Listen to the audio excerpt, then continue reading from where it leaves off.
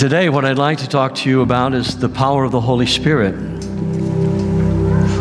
In the series, we've looked at the early church, especially those last few verses in Acts chapter 2.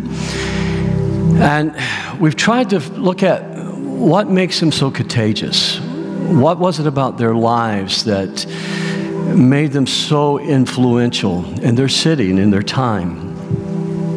We know from having studied it this month, there were things like the power of their example, their influence wherever they went, the way they lived their lives. They were contagious Christians. When I go into the hospital, we were talking about this in the first service, Dr. Gilreath and I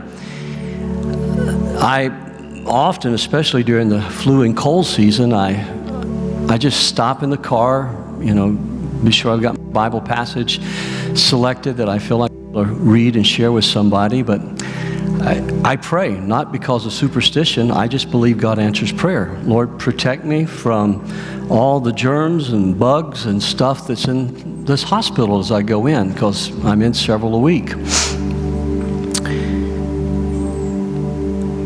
Because there's a contagious quality to some of those things. When Bill was sick, that we buried yesterday, Bill Balo, before I would go in to pray with Bill, I would mask up, I would glove up, put on a gown, because they were concerned that anything I might have brought in with me or his family might have brought in with him, that it would be contagious to him. And so we've wanted that quality at Woodland, that God would make us contagious Christians, that the love and the passion for Jesus that we have and what he's done in our lives would become contagious to others. Oftentimes I tell people who, after a while, began to do life with me, I say, I'm praying for you. And they've been used to hearing me say that. And I say, but I'm praying you get infected. And they look, what do you mean, infected? That's a scary word. I says, well, I'm praying you get infected with a love and a passion for Jesus. If I'm talking to a man, a love and a passion for your wife and your family. And we'll just go through this. And I said, because I promise you, if you hang around long enough, you're going to start to love Jesus. You just won't be able to help yourself. And you go, well, that's awfully bold. No, it's just I believe in the power of the Holy Spirit. And that God is always working in people's lives. We looked at the power of habit. This church had some incredible habits that they practiced day in and day out. We talked about what habits were. And we want those holy habits in our life, but we don't want them to be habits that we have to think about. And I shared with you about the story of two of my very close friends, Dave and Vince. Both of them are fighter pilots. Vince went on into the astronaut training program. And I remember asking them, how can you respond so quickly? I mean, when you're flying at speeds that's exceeding Mach 1, and you've got another fighter jet, and these are expensive pieces of equipment, flying at you at the same speed and you're dodging, you obviously can't think about rolling, you can't think about climbing, diving, you obviously can't think about shooting. How do you do it? And they both share with me all of the extensive training till it becomes just a habit. If you think about it, you're going to die. If you think about it, the people on the ground who are depending upon you, they're going to possibly die. If you think about it, you're going to lose a very expensive aircraft, multiple millions of dollars. And so it has to become habit. And my prayer for us is, and hopefully this message in this series has been that we will have these inbuilt habits into our life. We don't even think about praying. We don't even think about worshiping. We don't think about reading our Bibles. It just becomes habit. We don't think about sharing. It just becomes habit. There's some things that we do in our lives that are thoughtful, but if we practice these things day in and day out, they become habit. And you know what? enemies are defeated, enemies that you don't have time to think about.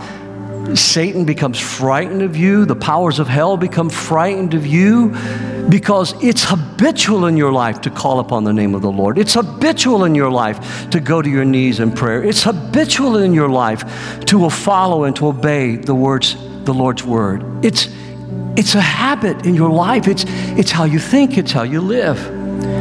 Gretchen Rubin, in her book, What I Learned About Making and Breaking Habits, she says that habits are the invisible architecture of our daily lives. And we repeat about 40% of our behavior. Think about that. 40% of our behavior, we repeat it daily so that habits shape our existence and our future. Don't miss that. Shape our existence and our future. And as I study this church in the book of Acts, over and over again, I see these habits of life, of generosity, of compassion, of love and service. I see the life of Jesus being manifested in this church. They didn't even think about it, they just did it. Now, that doesn't mean they were perfect, because there were conflicts that they had from time to time. But the reason they overcame the conflicts that the enemy tried to divide them with was because of these holy habits that had been built into their life. We talked about presence. We talked about what happens when you are present. We talked about the realities of the invisible world that is with you. I told you that we don't pray to angels. We don't look to angels. You know, I don't know why in all the gift shop, angels are always pictured as like little Barbie dolls. You know, have you ever noticed that? They're just all cute little dolls, you know. But in the Bible, they're masculine. They've got a sword. There's two that are named, Michael and Gabriel. And the Bible tells us that we're surrounded. Yesterday at Bill's funeral, I was pleased to be able to share, we're surrounded by these angels. Jesus said that when Lazarus died, angels carried him. I mean, thank God for the ministry of angels. But we're taught not to worship them. They would not receive worship. We're taught not to pray to them. They're just there. And when we recognize we have the Holy Spirit living within us, the presence of angels, listen, greater is He that is in you than he that's in this world. There is more going on in your life. When Elijah prayed for his servant Gehazi, Lord, open up his eyes. He says, Master, the hills are alive. They're filled with burning chariots. Friends, I'm telling you, the power of God is manifest. We can't see it, but it's here. And God is working to glorify His name through us, and also to protect us. Can we give Him a hand of praise for that? These are real. Well, today I want to talk to you about the Holy Spirit's power to transform our lives. Our vision has always been to persuade people to become passionate followers of Christ. That means we have to be passionate followers of Christ because we duplicate what we are. We replicate what we are. That's why I say to people who hang out with me, I says, you hang out with me, you're going to get infected. And eventually I'll share with them about what Jesus does. You have to build those bridges of trust today because trust has been so damaged. What does that mean? We want what the early church had, the love, the peace, the joy, the power of a promise kept, not only made, but the promise kept. His compassion, His service, or Jesus' ministry, the way we serve one another. We want that manifested in our lives, and I could go on. How do we do that? We have to resist the spirit that's in our world. Back home on the farm, sometimes you would turn hogs loose, and they would root up the ground for you. They just root it up, get everything pulled up, eat what they wanted, and then it was easy to take a big rake behind a tractor and pull out roots and tangles and things and clear a field. You could take a barn and you could let the hogs loose in there after a period of time where livestock had been in there, and they would root things up, clean up. It would be easy to come in and shovel out that barn or take a front end loader and pull all that stuff out of there. And And there comes times when we have to root out some old habits. We have to root out some old ways of thinking. We have to root out sin in our lives. And we have to examine ourselves daily. It's why Jesus taught us to pray daily.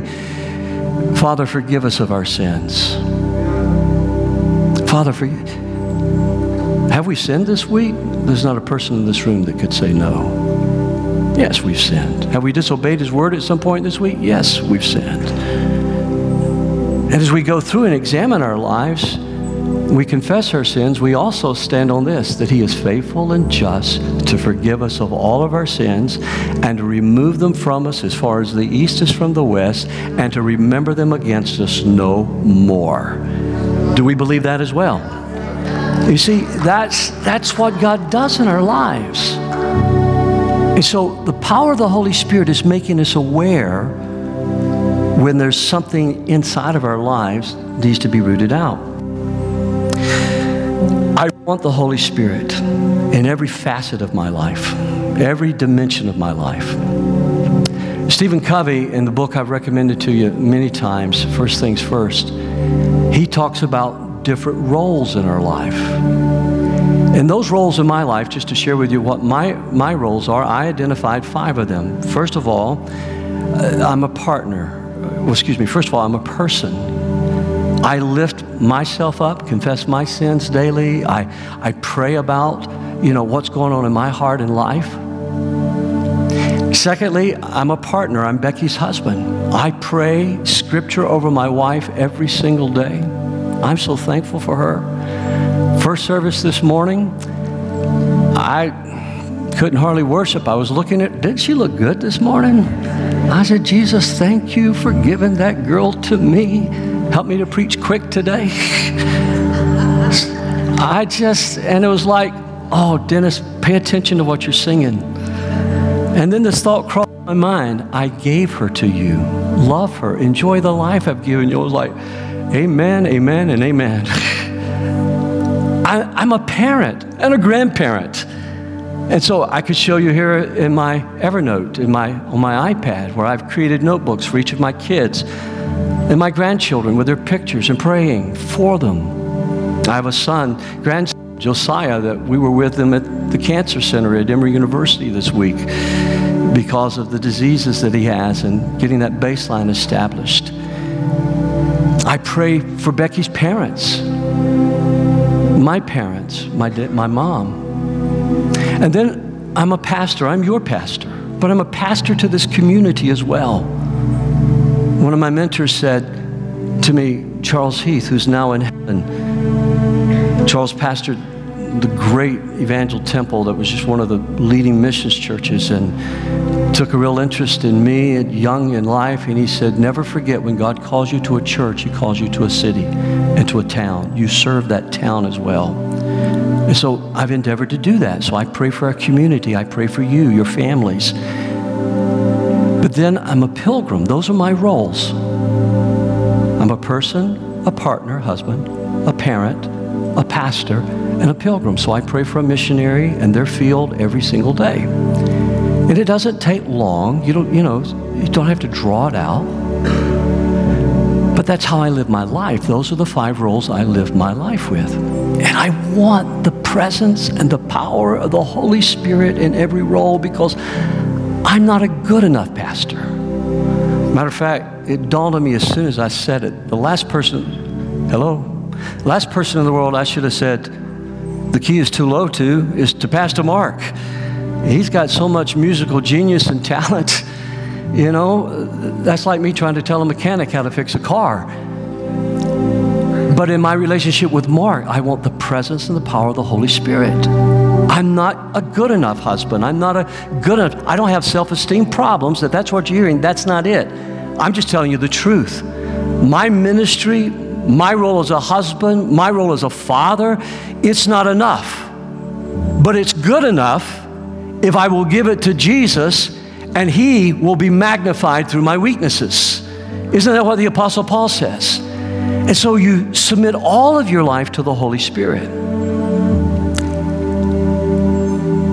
I think that Joshua is a great example of this in the Old Testament. when he said, as for me and my house, my tribe, my clan, we're going to serve the Lord.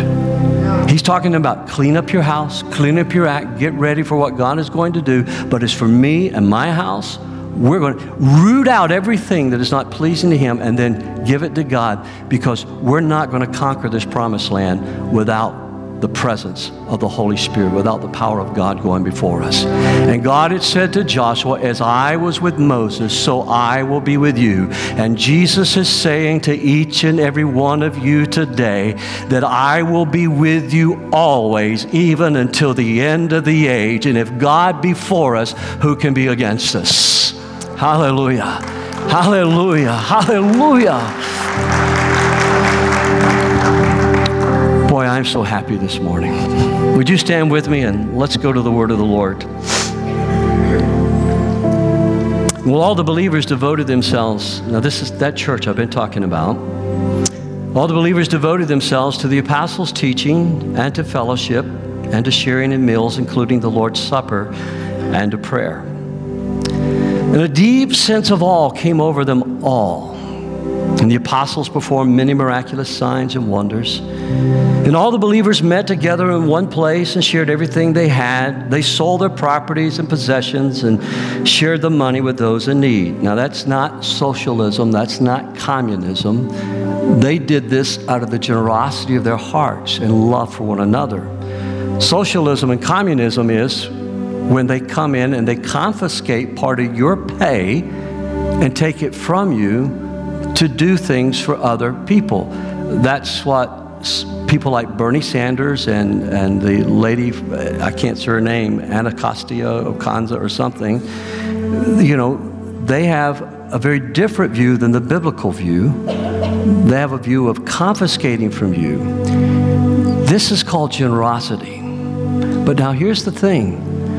Sometimes when God's people are generous, then God will use governments to punish people and to bring about justice. And one of the reasons this church flourished was because the presence of the Holy Spirit touched them when it came to generosity. When you touch a man's pocketbook, when you touch a woman's pocketbook, you have touched their hearts. Amen? I mean, when that let's be frank. That's what's happening here. Well, they worshiped together at the temple each day, and they met in homes. Say that with me. Met in homes for the Lord's Supper and shared their meals with great joy and generosity, and all the while praising God and enjoying the goodwill of all the people. And each day the Lord added to their fellowship those who were being saved. I need thee. Oh, I need thee. Every hour I need thee. Oh, bless us now, our Lord and Savior. We come to thee. Our community needs you. Oh, Lord, our communities need you. Every hour and every day, whether they recognize it or not, they need you. Our schools need you, Lord. Oh, our children need you. Oh, God, how they need you. Lord, the marketplace, the factory, the company needs you, Lord. There's not one facet of our lives upon this planet that you are not Lord of all.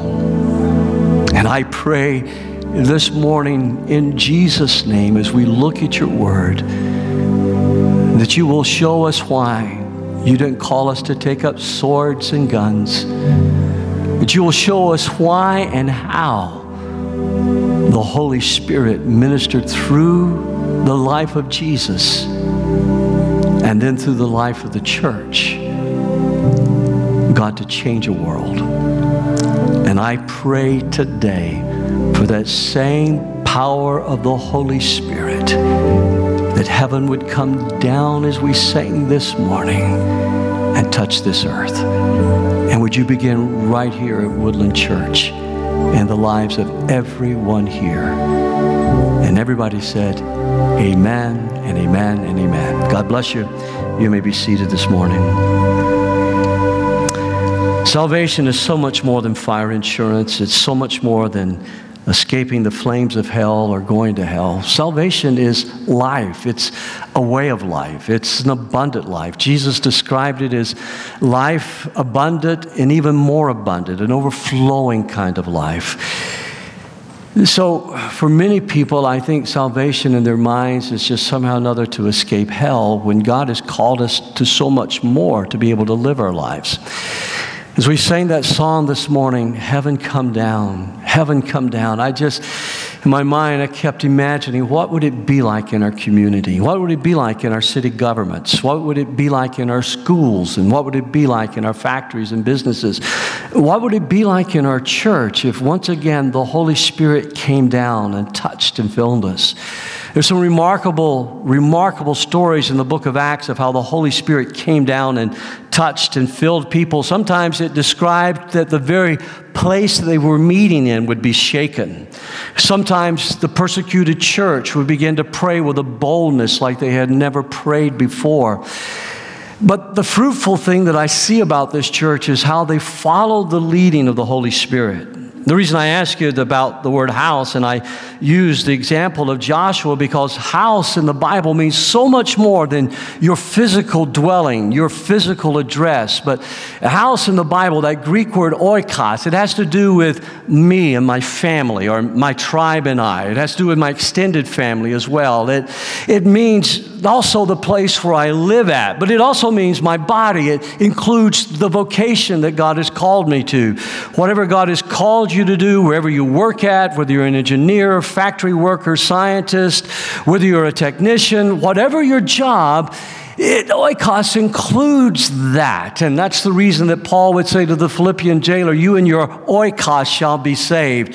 Something was going to be so contagious about what God did in that Philippian jailer's life that his entire family would be infected. And that night, they gave their hearts to Christ and they were baptized. And it wasn't long before a church was established in the midst of persecution. And the epistle that we know as Philippians began with that experience of Paul preaching in Philippi, leading the Philippian jailer to the Lord, and something happened, and despite persecution, it's the one New Testament letter that we call the letter of joy. It's why that Joshua would say, as for me and my house, if you want the power of the Holy Spirit, then sometimes you have to do some cleaning. You have to do some house cleaning. My wife's a wonderful homemaker. My daughter is a wonderful homemaker. Ben and I are grateful for that because they help us in so many ways. But anytime company is coming to our house for dinner, and we have a lot of guests, Becky goes through and there are little extra things that are done and fresh flowers that are put out, things that she does, soap that we're not allowed to use, towels that we are not allowed to use. You can use them, but if Ben and I use them, friends, our eternity hangs in the balance if we even touch that little bar of soap there. You're not allowed to touch you're not allowed to go in that bathroom downstairs because that is for the guests. You take yourselves upstairs because she's prepared for our company and our guests that are coming. She doesn't do that because she's showing off. She does that because she loves to welcome people into our home. And when we want the presence of the Holy Spirit, then sometimes like Joshua, sometimes like the early church, we clean our house because we want the Holy Spirit at the center of our life. We want the Holy Spirit to be at the center of everything. We sing a song here at Woodland called Jesus at the Center of It All. And when you receive Jesus Christ as your Savior, you receive the Father, the Son, and the Holy Spirit. God is one. That He's not three separate gods, but He reveals Himself as Father, Son, and Holy Spirit. And it's interesting to me that Jesus didn't begin His ministry until first, Jesus didn't begin His ministry until first He was baptized, and then the Holy Spirit descended upon Him. And when the Holy Spirit descended upon Him, the Holy Spirit led Him into the wilderness where He was tested for 40 days. The Holy Spirit would speak to Him and guide Him. We call it the kenosis theory, theologians do, because in that book I just referenced is the book of joy. Philippians chapter 2 describes to us how our Savior came as the second Adam, how our Savior came as fully man and dwelt among us so that he could be the perfect sacrifice for our sins, tempted in every way like we were, but unlike the first Adam and Eve, he did not sin against God. And when he emptied himself, he didn't depend upon his divine attributes. He didn't depend upon his power, because Jesus could have never died in our place if he was resisting the devil by his power. He could never have died in our place if his purity was because of his divine power. He came, and that's why theologians and why we in the church are always so clear, whether you're Protestant or Catholic or independent, you know that a church is being clear on their Christology when they confess he was fully man, yet fully God, and he did not sin at all, and he therefore became our sacrifice for our sins. And as I illustrated for you last week, he redeemed us, and then he justified us. What he did for us, he came and he died for our sins. Can we give him a hand of praise for that? So the Holy Spirit comes and lives in us. Now, this is so important because look at John 14:16. Jesus knows the time is approaching. He knows he's going back to his Father soon. He knows he's going to die for our sins. And so he says, I will ask the Father, and he will give you another advocate. Now that word is important, advocate. Let's do a hard stop right there. Because if you're reading the King James Version, that word is helper. And if you think helper, you think of somebody like a bellman that's carrying your luggage. There's a man who does some work for me. I don't know his employee's name. I've never met his employee, but he's never called him by name. He's never told me anything about him, but he's his helper. That's the way he just identifies him. He's his helper. Well, that's not what this word should be translated as. If some versions have, he's your comforter. It's not a bad translation. I don't like that word because it's not a real accurate Greek translation. When I think comforter, I think of that nice down comforter that Becky has on our bed that in the wintertime I love, in the summertime I despise. But he's not our warm snuggly that we pull up next to our chins and go, oh, the Holy Ghost and I are just so warm and cuddly today. No, this word is paraclete. It means advocate. It means someone that stands up for our defense, someone that stands alongside of us and testifies in our behalf. That word advocate is a legal word. It's like a lawyer representing you in court and standing up and declaring what is your right and saying to the judge or to the police or to the person who is accusing you of something, he's defending you. Paraclete, he's called alongside of you. He says, I will give you another advocate who will never leave you. He is the Holy Spirit who leads into all truth. The world cannot receive him because it isn't looking for him and doesn't recognize him. But you know him because he lives with you now. Read this last phrase with me. And later will be, I'm preaching better than you're talking. And later will be, think about that. God lives in you and me today. He will be with you, not just as a snuggly, not just as a helper. He is your advocate. God dwells in our hearts by faith in Christ Jesus today. And that is such a powerful statement because even the Old Testament saints did not get to experience that God dwells in us. The Holy Spirit. Sometimes we think of him as being some mystical myth, and a lot of times people don't even like to talk about the Holy Spirit because it's hard for them to wrap their heads around it. But let me just real quickly tell you a little bit about this Holy Spirit that lives inside of you. First of all, he speaks. Acts 13 and verse 2 says, as they ministered to the Lord, the Holy Spirit said, now separate to me Barnabas and Saul for the work for which I've called them. In 1 Timothy, Paul writes about the Holy Spirit expressly saying in latter times, some will depart from the faith. In Revelation 2, we're told, as we've been studying the book of Revelation on Wednesday nights, we're told that he that hath an ear, let him hear what the Spirit is saying.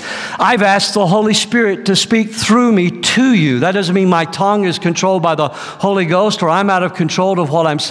But I've just asked him to bear witness to your heart of the truth of God's word that I share with you. The Bible also says he helps us in our weaknesses. He intercedes for us.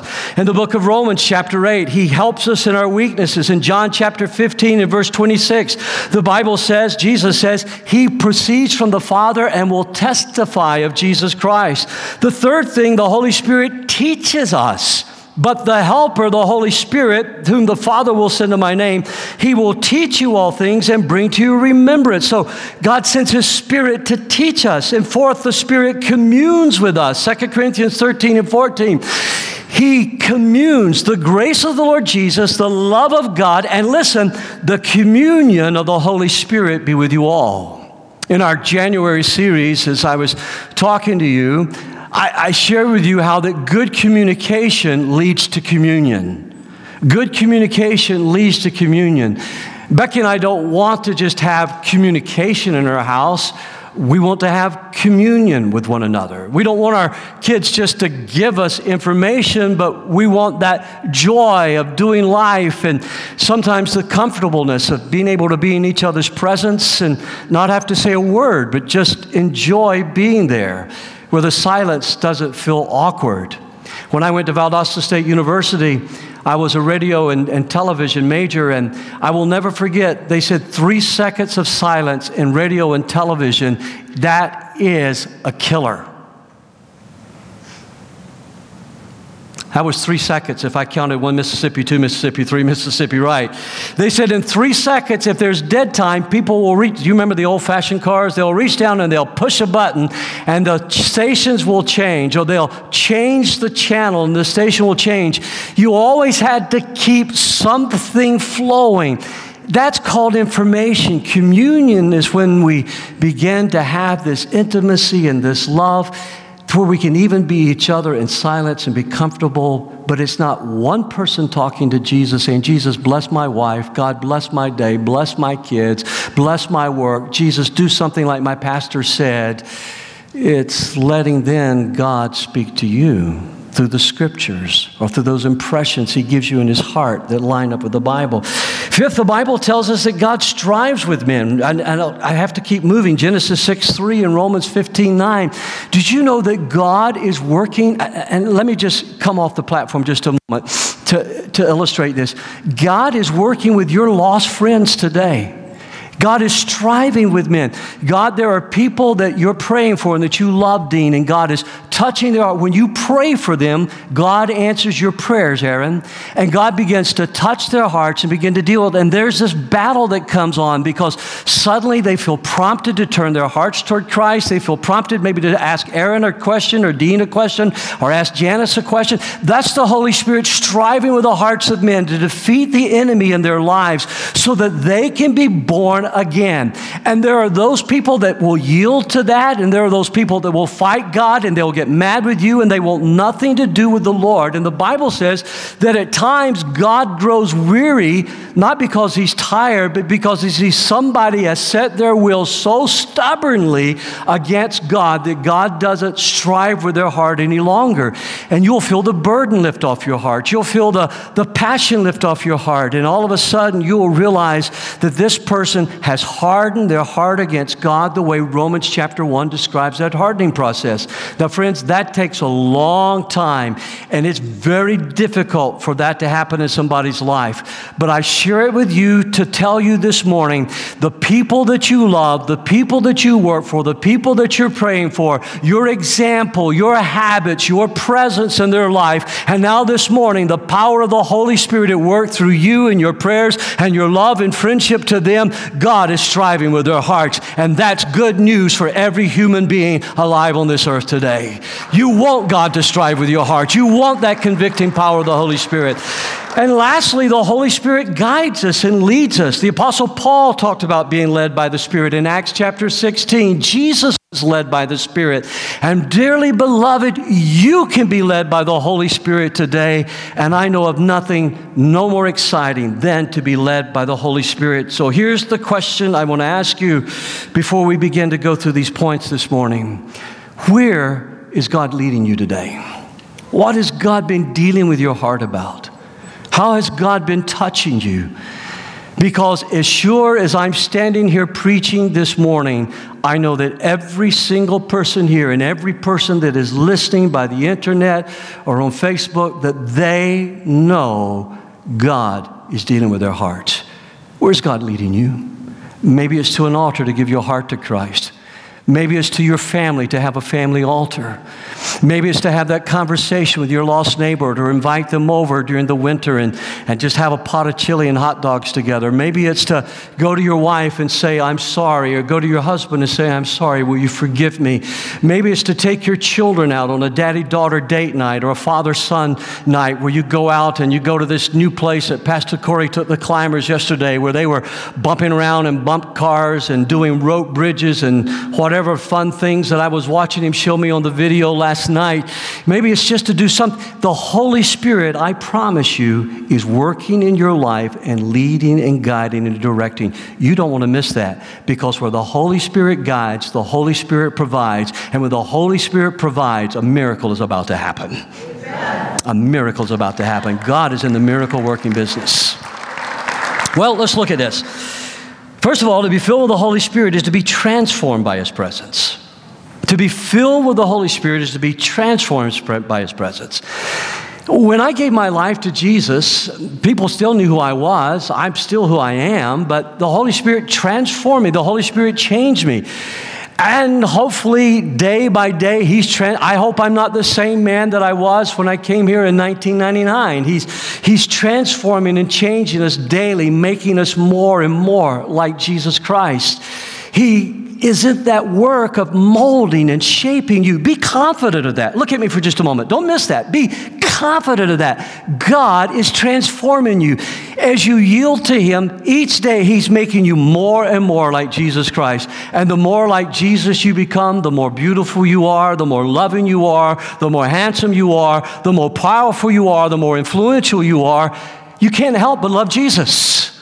The multitudes loved Jesus. It was Jesus' command to take up your cross and follow me that people struggled with. And you may find yourself struggling, and that's why Paul says in this Ephesians chapter 5, he says, be filled with the Holy Spirit. Now that word filled, as I've taught you before, it's that ongoing process. Every day I need to be filled. I pray every day. I prayed this morning. God, fill me afresh with the Holy Spirit. I prayed for you this morning. God, come down in this place. Fill us afresh with your Holy Spirit. And the reason being is I leak. I'm a leaker. I've got a well tickle in my garage that we pulled water up to fill up water troughs, to bring water into the house, to bring water for the hot water tank on the wood stove. And that water bucket that we had before my Uncle Albert died, I said, Uncle Albert, I want that well tickle and I want the bucket. And if you don't mind my having it. And he took me out to the corn crib and we got the well tickle. And he says, son, I don't know what happened to the bucket. We got rid of it years ago. You know, it leaked. And in my mind, I can see when you're pulling it up out of the well, water would be pouring out of it. And I used to think that was a negative. But you know what? If you're trying to fill up a water trough, that is a negative. I'll be honest there. That's a negative. But when it comes to you and I, we need to leak all over this community the glory of God, the love of Jesus, the passion of Jesus, the miracles of Jesus, the compassion of Jesus, the presence of Jesus. My prayer this week is you're going to leak the Holy Ghost all over our entire community. Can you say amen this morning? And don't worry about leaking, because if you leak, just come back the next day and say, fill me up one more time. When that bucket leaked, we dropped it back down in the well. We pulled it. We dumped it out. We dropped it again. You are never going to exhaust the Holy Spirit. There is more of God than what you and I have experienced today. Somebody say amen this morning. Trust Him. He will fill your life. Secondly, to be filled with the Holy Spirit is to love God's Word. To be filled with the Holy Spirit is to love, to treasure the word of the Lord. Jesus said, John 14 and verse 21, those who accept my commandments, circle that word accept, those who accept my commandments and obey them, circle that word obey, those who accept my commandments and obey them are the ones who love me. If you're a passionate follower of Christ, you love the Bible. You love to read the Bible. You love to saturate yourself in the Bible. The Bible tells us that, or Jesus tells us in this same chapter, John 14, when the Father sends the advocate as my representative, that is the Holy Spirit, He will teach, circle that word, teach you everything, and will remind you of everything I've told you. You, look at me now, don't miss this. You can understand the Bible. I am sick and tired of people telling me I can't understand the Bible. Let God be true and every man a liar. God wouldn't have given it to you if you can't understand it. You can understand the book of Revelation. That's why I promised you as we go, you can understand this book. It's a wonderful book. You can understand. Why? Because hopefully you're being taught well today. But secondly, the Holy Spirit will teach you. The Holy Spirit will help you understand it. And yes, there may be days you're reading and you're going, I'm getting nothing out of this. I am getting nothing out of this. There's nothing wrong with the word of the Lord. There might be something wrong with you, but there's nothing wrong with the word of the Lord. And so maybe you turn to a study Bible to help you, like the Life Application Bible. This is Bill Balo's Bible right here that I preached his funeral from yesterday. And his Bible's falling apart. There's Scotch tape holding it together. It's well marked. It's written in. There's Christopher's prayer card when Christopher was serving as a missionary. There's his impact list in here with the 5 people that he was praying for, 5 of his lost friends to come to know Jesus. There's a sweet letter in here that I found that he wrote to Texas, and there are some of my sermon notes. But you know what? This Bible's falling apart, and it reminded me of that saying, if your Bible is falling apart, you're probably not. And Bill was a man whose life was well put together, and he loved Jesus. He was influential for Jesus, but he loved the word of the Lord. The Holy Spirit will help you understand. And you might be reading, and the reason I brought this out is this is the Life Application Bible that I've recommended so many times, because you may look at something, especially in Leviticus. How many of you have read Leviticus before? Especially in Leviticus. I love Leviticus now. I used to hate Leviticus. I used to hate asparagus until I learned to love asparagus. But the reason I hated asparagus because it was boiled limp and had this deathly green color to it. And then I was served asparagus where it's nice and crisp. And I go, this is good.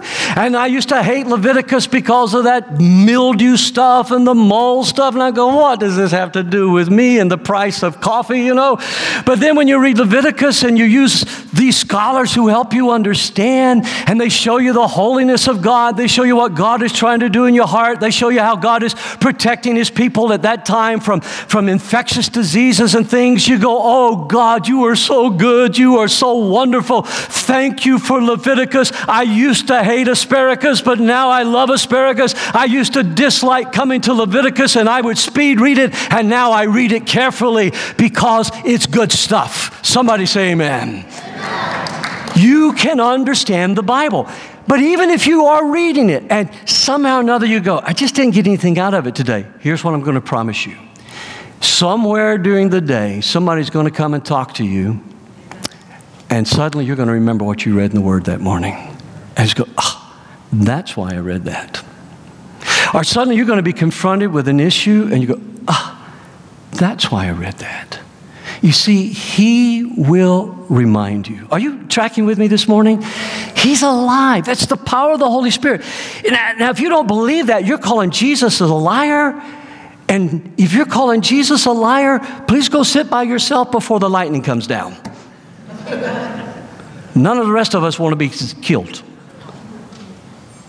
I mean, Jesus, he's telling us this to help us grow. And so we can minister.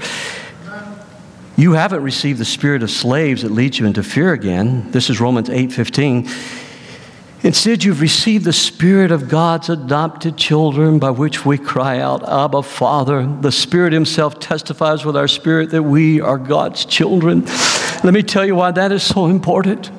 You see, the Holy Spirit reminds you, if you read, everybody reads this verse, but they don't get the context. The context is when we're struggling with sins, when we feel like we're not worthy, when we feel like, God, my sins are so separate. And remember I said earlier, we all sin. We confess our sins. He forgives us. But the enemy will come and he'll say, you're not a Christian. The enemy will come and say, you're a hypocrite. The enemy will come and you'll have these thoughts that you have God is tired of forgiving you. You have confessed this and confessed this and confessed this, and God is tired of you forgiving you. Friends, God is not tired of you forgiving you. you. The Bible says, Jesus said, forgive 70 times 7. That's another way of saying to infinity and beyond. And when the Holy Spirit, the Paraclete, the Advocate, He's standing up in your behalf in the presence of the Father, and He is coming like a lawyer, and He's saying, Lord, these accusations against Dennis, these accusations against Rick, these accusations against Debbie, these accusations are lies of the devil. He was redeemed. She was redeemed by the blood of your Son. When the second Adam gave his life at Calvary and his blood cleansed them from their sins, and you adopted them and you filled them with the Holy Spirit, and I'm here to bear witness with their spirit. This is your child. The devil is a liar. He is advocating for you. Friends, you need the Holy Spirit to live a successful Christian life. And that's what he does. And that's why I think the devil has worked so hard to keep people from understanding the work of the Holy Spirit. He's more than an electric shock.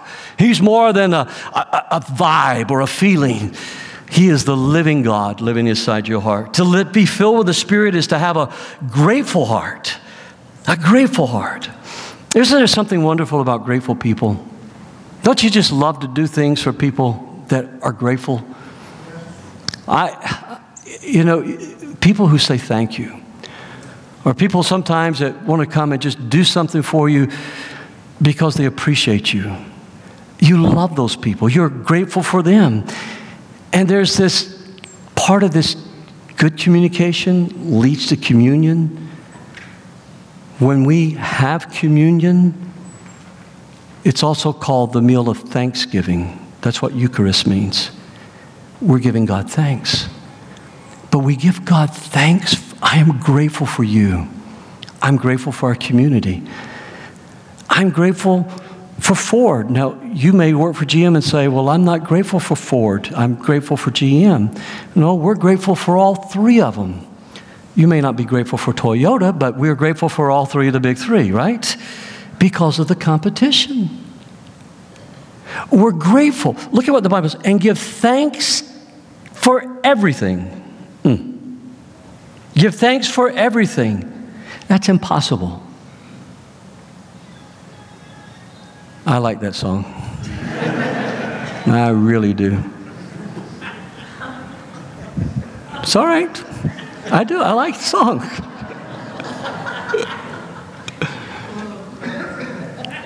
I'm grateful for that.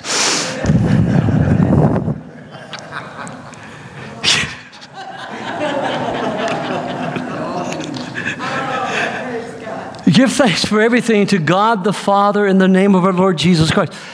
The key is what's at the end of the verse. Somebody give that lady a microphone.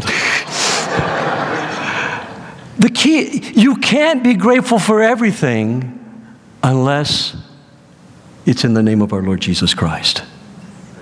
You see, that's the key to understanding this verse. If you are in Christ, you know that no weapon formed against you is going to prosper. If you are in Christ, you know that nothing comes your way that God does not allow. And if God has allowed it to come your way, it's meant for good and not for evil. Can you say amen?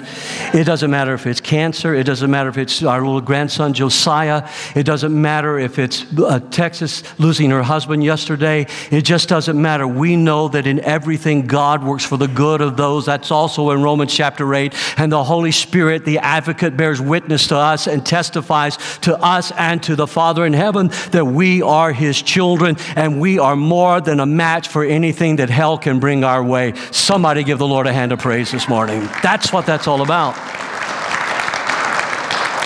To be filled with the Spirit is also to encourage one another.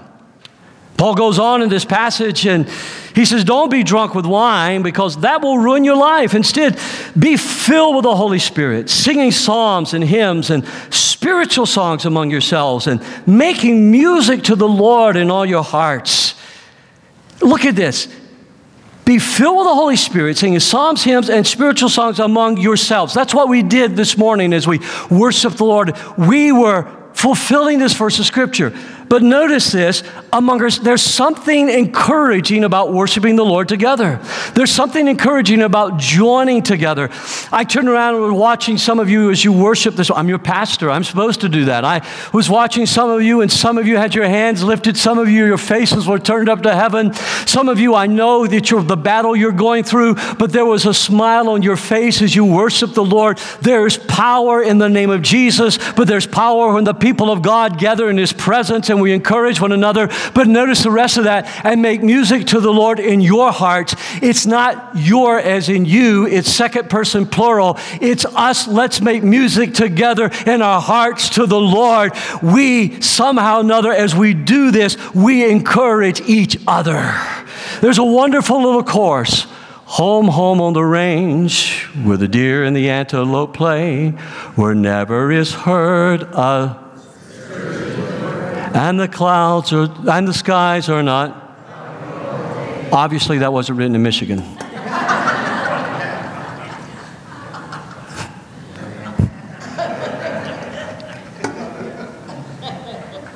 Don't you just love discouraging people?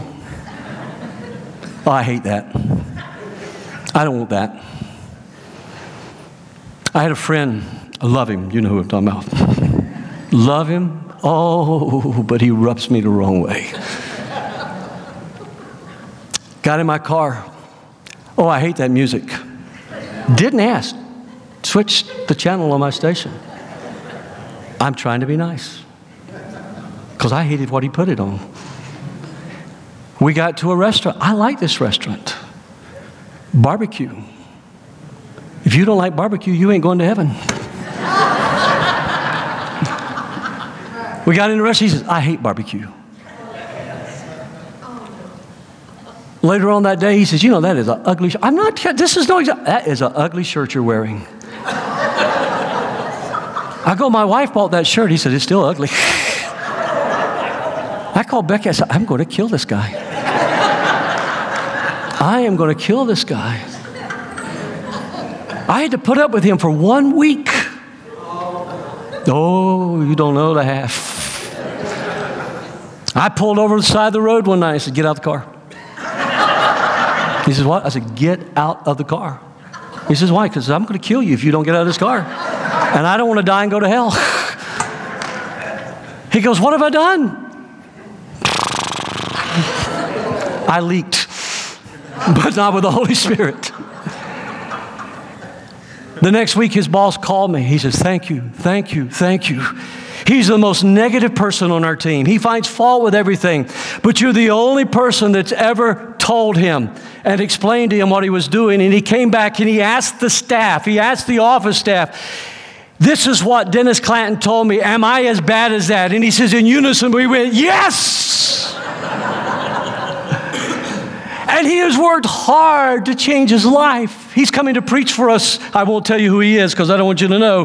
But he has worked hard to change his life and to turn around and look for the positive and look for the good.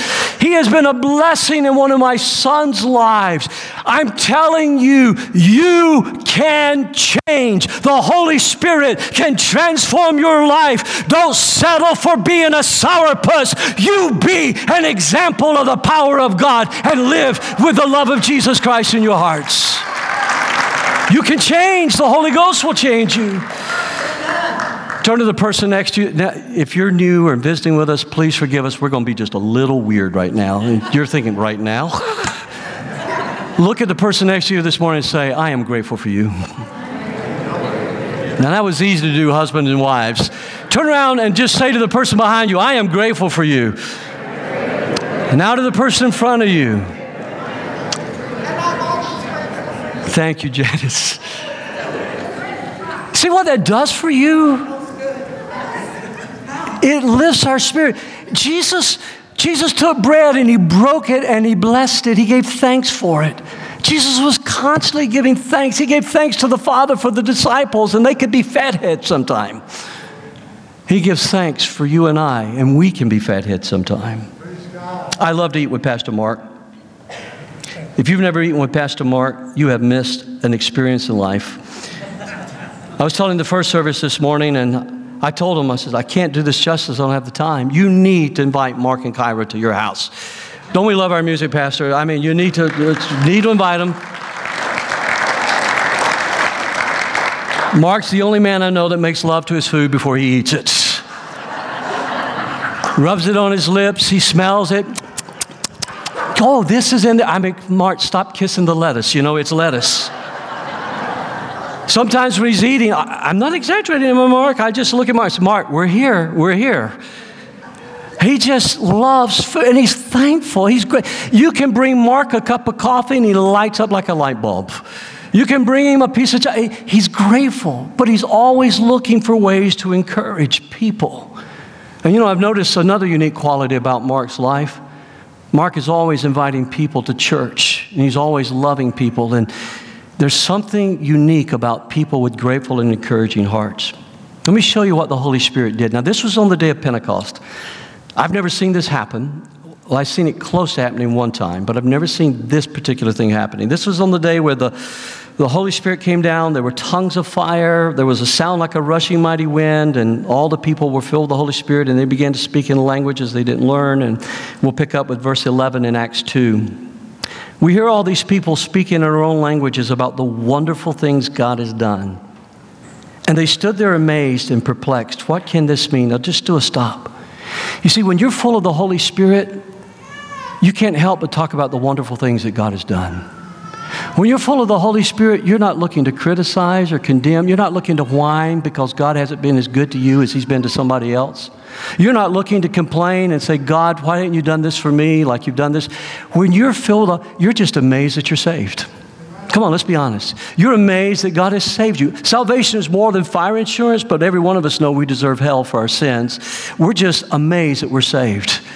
And we can't help, but people that are full of the Holy Spirit can't help but talk about the good things that God has done in every day of our lives.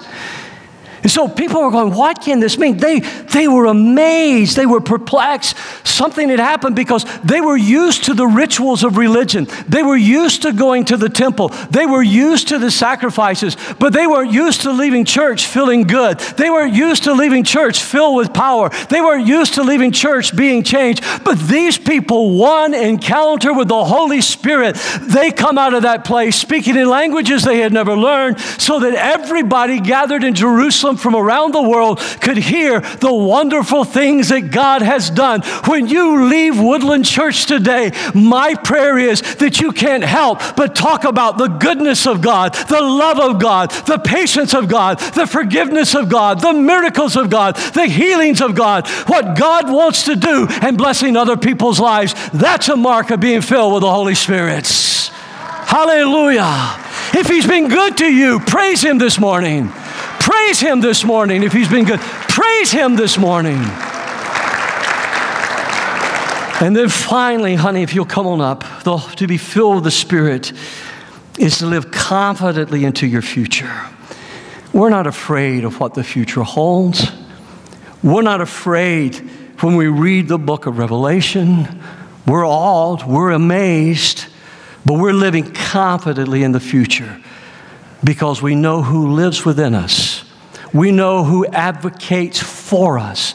We know who teaches and reminds us. We know who provides for us.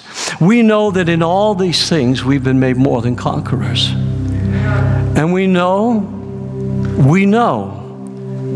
that unless Jesus returns first, we're all going to die. And we know that some just recently laying my hands and commissioning some new young missionaries, going to parts of the world where they may die. That's just how dangerous it is. Sending them into brutal training where they're beaten, where they're stripped, where they're tortured and tormented, to see psychologically if they can take it, to see if they'll break, to sit and talk with those young missionaries after they've come through that, to sit and talk with a school teacher and her their businessman husband that are giving up their vocations. And tears rolling down their faces as they tell us, are you bitter? Do you think it was too much? No. Because we know this can happen. Are you sure you want to go? God has put these people upon our hearts. God has put this nation upon our hearts. How can we not go? They're living confidently into the future. They're facing down the powers of hell, while you and I complain about little bitty things. And why? Because they love Jesus and because they believe lost people matter to God. That's what it means to be filled with the Holy Spirit. Do I believe in the gift of prayer language and being able to pray in that? Yes. But I'm going to tell you, the greater evidence that you've been filled with the Holy Spirit is not that you pray in tongues or an unknown language, however you want to put it. The greatest evidence that you've been filled with the Holy Spirit is that you love lost people. That's what Jesus came for. Don't let your hearts be troubled.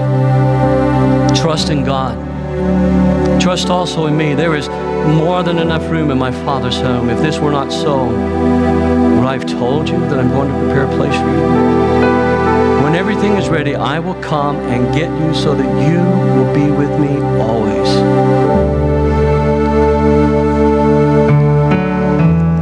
When I was going through Bill's Bible, I saw he had highlighted Isaiah 60. Isaiah 60 is a prophecy about the coming of the kingdom of God in heaven. As I read it, I realized on the second page as well, Bill's hope of heaven. He told me in the hospital week before last, he said, Pastor, I want to go to heaven. I'm ready to go now. I love that man so much. I said, Bill, it's not time. It's not time. He looked up and says, I'm ready. I want to go. Tears were coming out of his eyes. And I took his hand and I pulled it down and I began to pray for him. Next day I told the board, pray for Bill. It's not time.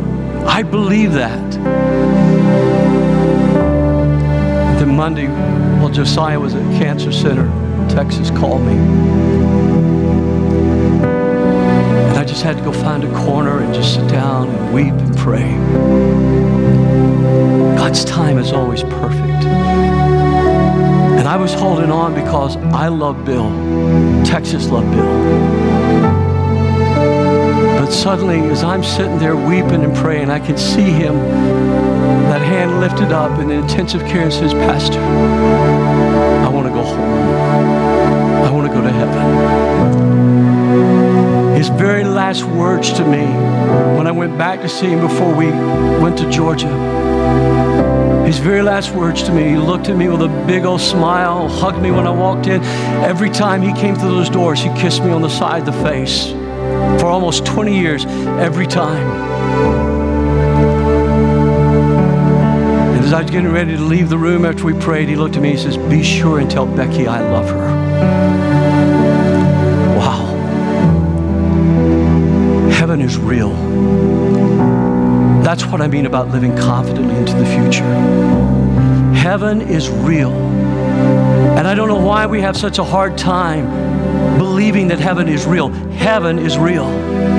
I flipped back in Bill's Bible to Isaiah 53 to see if he'd highlighted that. And here it is, highlighted again. If we believe these prophecies about Jesus that were fulfilled so completely, he had no beauty or majesty to attract us, nothing in his appearance that we should desire him. He was despised and rejected, a man of sorrows, familiar with suffering, like one from whom men hide their faces. He carried our sorrows. We considered him stricken by God, smitten by him, afflicted, pierced for our transgressions, crushed for our iniquities. And the punishment that brought us peace was upon him, and by his wounds we are healed. If we believe, and this is what confounds people so much, is every one of those prophecies were fulfilled, and the laws and the probability of that happening is nil. If we believe that was fulfilled, why can't we get a hold of this? Heaven is real, and one day you and I are going to stand in the presence of God with all of our friends and families that have gone on before us. Heaven is real, church. Don't fear what this world can do. Don't fear what a terrorist can do. Don't fear the powers of evil. You have a home in heaven this morning.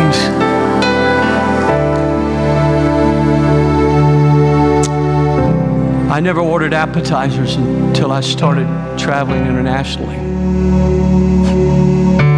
I was just extra expense on the bill. And I'll never forget one night being out with a group of people, and they were treating me to dinner, and they said, order an appetizer in Brussels. And I said, no, I don't want one. And then I made the mistake. I said, what is the purpose of appetizers? This white-gloved maitre d' looked at me and he says, the purpose? He said, the purpose of an appetizer is to whet your appetite. It gets your taste bud, makes them come alive. It makes the saliva glands begin to flow. He says, it's so that you will enjoy your meal more when it comes, because an appetizer is just a taste of what's coming. And then he looks at me confidently and says, sir, so what would you like for an appetizer? I said, nothing. That's not going to be. He marched to the kitchen. He came out with a bucket of mussels. I mean, it didn't have fins, you know? It lives in a wad of mucus inside of a shell. And that white-gloved maitre d' pulled that mussel out. Oh, I didn't want that. I was on the spot. And I went back in my mind to Colombia. Do you know I used to drink coffee? I hated coffee. I was preaching in Colombia. Yeah, I hated coffee. I was preaching in Colombia and they offered me coffee, and I said, no, I don't like coffee. The missionary leaned over, he says, you like coffee? I goes, no, I hate coffee. It's terrible. I even made a joke. I'm saved. I don't drink coffee. He goes, don't do that. I go, why? He says, they're very proud of their coffee in Colombia. He says, drink the coffee. I go, I'll throw up. He goes, drink the coffee. So I drank the coffee. The first sip, I went, oh, this is good. I wasn't lying. This is good. For the first time in my life, I tasted real coffee, not Folgers, not Maxwell House. I tasted coffee. It was like a Coke addict. Boom, I was hooked. I came home with bags of it. Becky says, you don't like coffee? I says, I've had real coffee. He slid that slimy thing in my mouth. Have you ever had a finless mussel with mucus all over it in lemon sauce? Oh, Jesus. Suddenly saliva glands were pumping. It was so good. The meal was good. I ate a bucket of mussels in Brussels. Here's what I'm trying to tell you. I used to think heaven was the most boring place in the world. I asked one of my theology professors, I said, heaven doesn't excite me. I don't really get it. I don't want a crown on my head. I don't want to play a harp. Streets of gold. I've been to the Grand Canyon. I've skied a mountain. I've been to the top of the Alps. I've been to the top of the Andes. I've raced motorcycles. I used to flat track motorcycles. That's where you race without brakes on them. I loved it. I rode a Hodaka. I used to ride Norton 750s. I did hill jumping. I says, that's fun. I want to get married. I want to have a family. I want to know what marriage is all about. And my poor professor didn't know how to answer my questions, but here's what I discovered. This is real, but all of this is just an appetizer for what's going to come. There will be mountains in heaven. There will be food in heaven. There will be adventure in heaven. Heaven is not a place where we're going to sit around and do nothing all day. This is just an appetizer. We're going to look back and go, we never dreamed it was this good. Heaven is real. Can we give him a hand of praise for that? Live confidently into your future. It's the same way with the resurrection of the dead. Our earthly bodies are planted in the ground, and when we die, but they will be raised to live forever. Our bodies are buried in brokenness, but they will be raised in glory.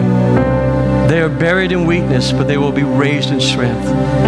They will be buried as natural human bodies, but they will be raised as spiritual bodies. Because just as there are natural bodies, there are also spiritual bodies. I want to go to heaven. Didn't used to, but now I want to go to heaven. Would you stand with me? I want you to come. We're going to close this series at the altar. Becky, would you just sing that Heaven Come Down? And just come and let's just stand. We're going to have a closing prayer and blessing right here at the altar.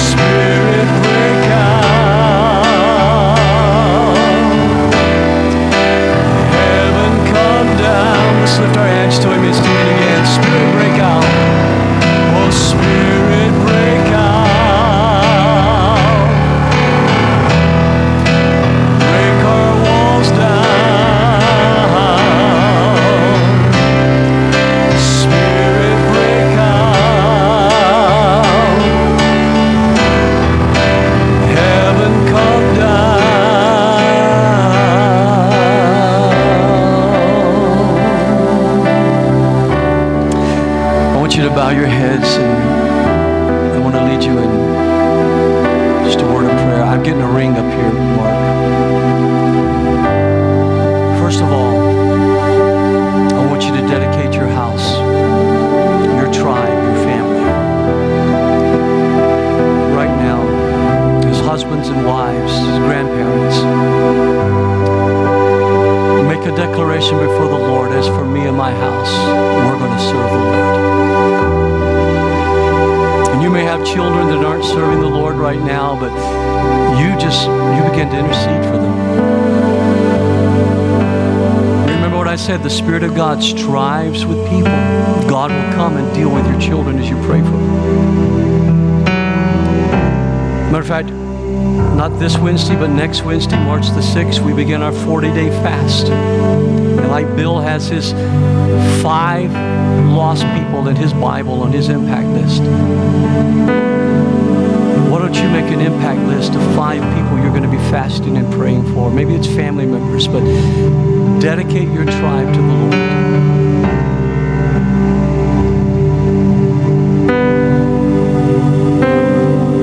For me, that's my family and Becky's family, our extended family. That's our church.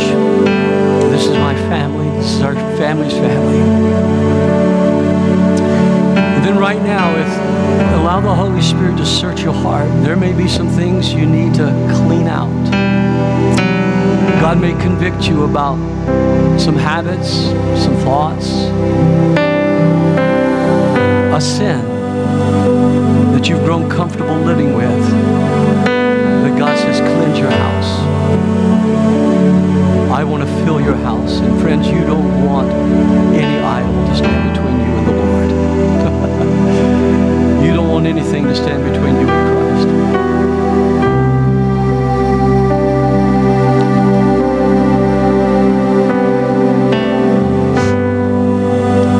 And then I'm going to ask you to do one other thing in prayer.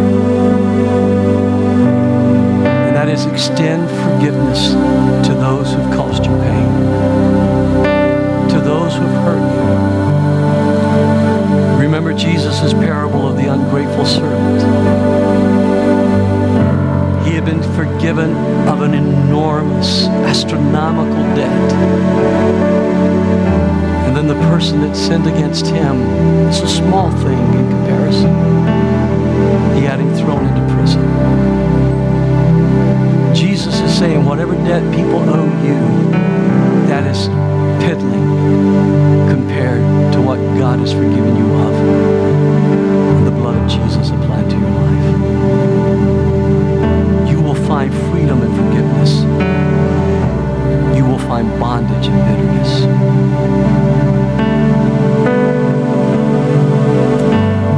Now, Father, I ask you to bless your church.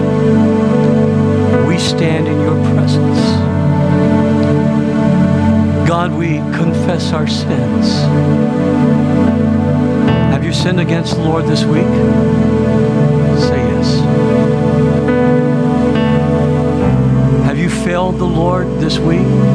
Say yes. Then ask him right now to forgive you. Whatever it is, ask him to forgive you. You don't have to make a big deal of it. Just say, Father, I'm sorry. I want to be more like you. I turn from that to follow you. Now, have you asked the Lord to forgive you? Say yes. Then as a father has compassion upon his children and forgives them, the Father forgives us of all of our sins if we are faithful and just to confess them and remove them as far as the east is from the west and to hold them against us no more. And the Holy Spirit, the advocate, testifies in our behalf before the Lord and to the powers of hell that we are the children of God. Fear us, you spirits of darkness, for you know where we stand today. We stand in the presence of the Holy God of Israel, who has redeemed us and saved us and adopted us and filled us with his Holy Spirit today. In Jesus' name. Let's give him a hand of praise for that. Hallelujah. Hallelujah. Now, Holy Spirit, I ask you that every need that's brought to this altar this morning, whatever it is, if it's sickness, if it's depression, if it's oppression, if it's a financial need, God, if it's a need to give their hearts to you, I pray that right now each and every one will know I can touch Jesus. If that little woman can touch Jesus, I can touch Jesus today. Reach out and tell him what you need. Ask in faith. Those that come to God ask in faith and nothing wavering. Now, God, make our examples, make our habits, make our presence amplified by the power of the Holy Spirit, I pray. In Jesus' holy name. And everybody said, amen, amen, and amen. Hallelujah. Hasn't it been good to be in church today?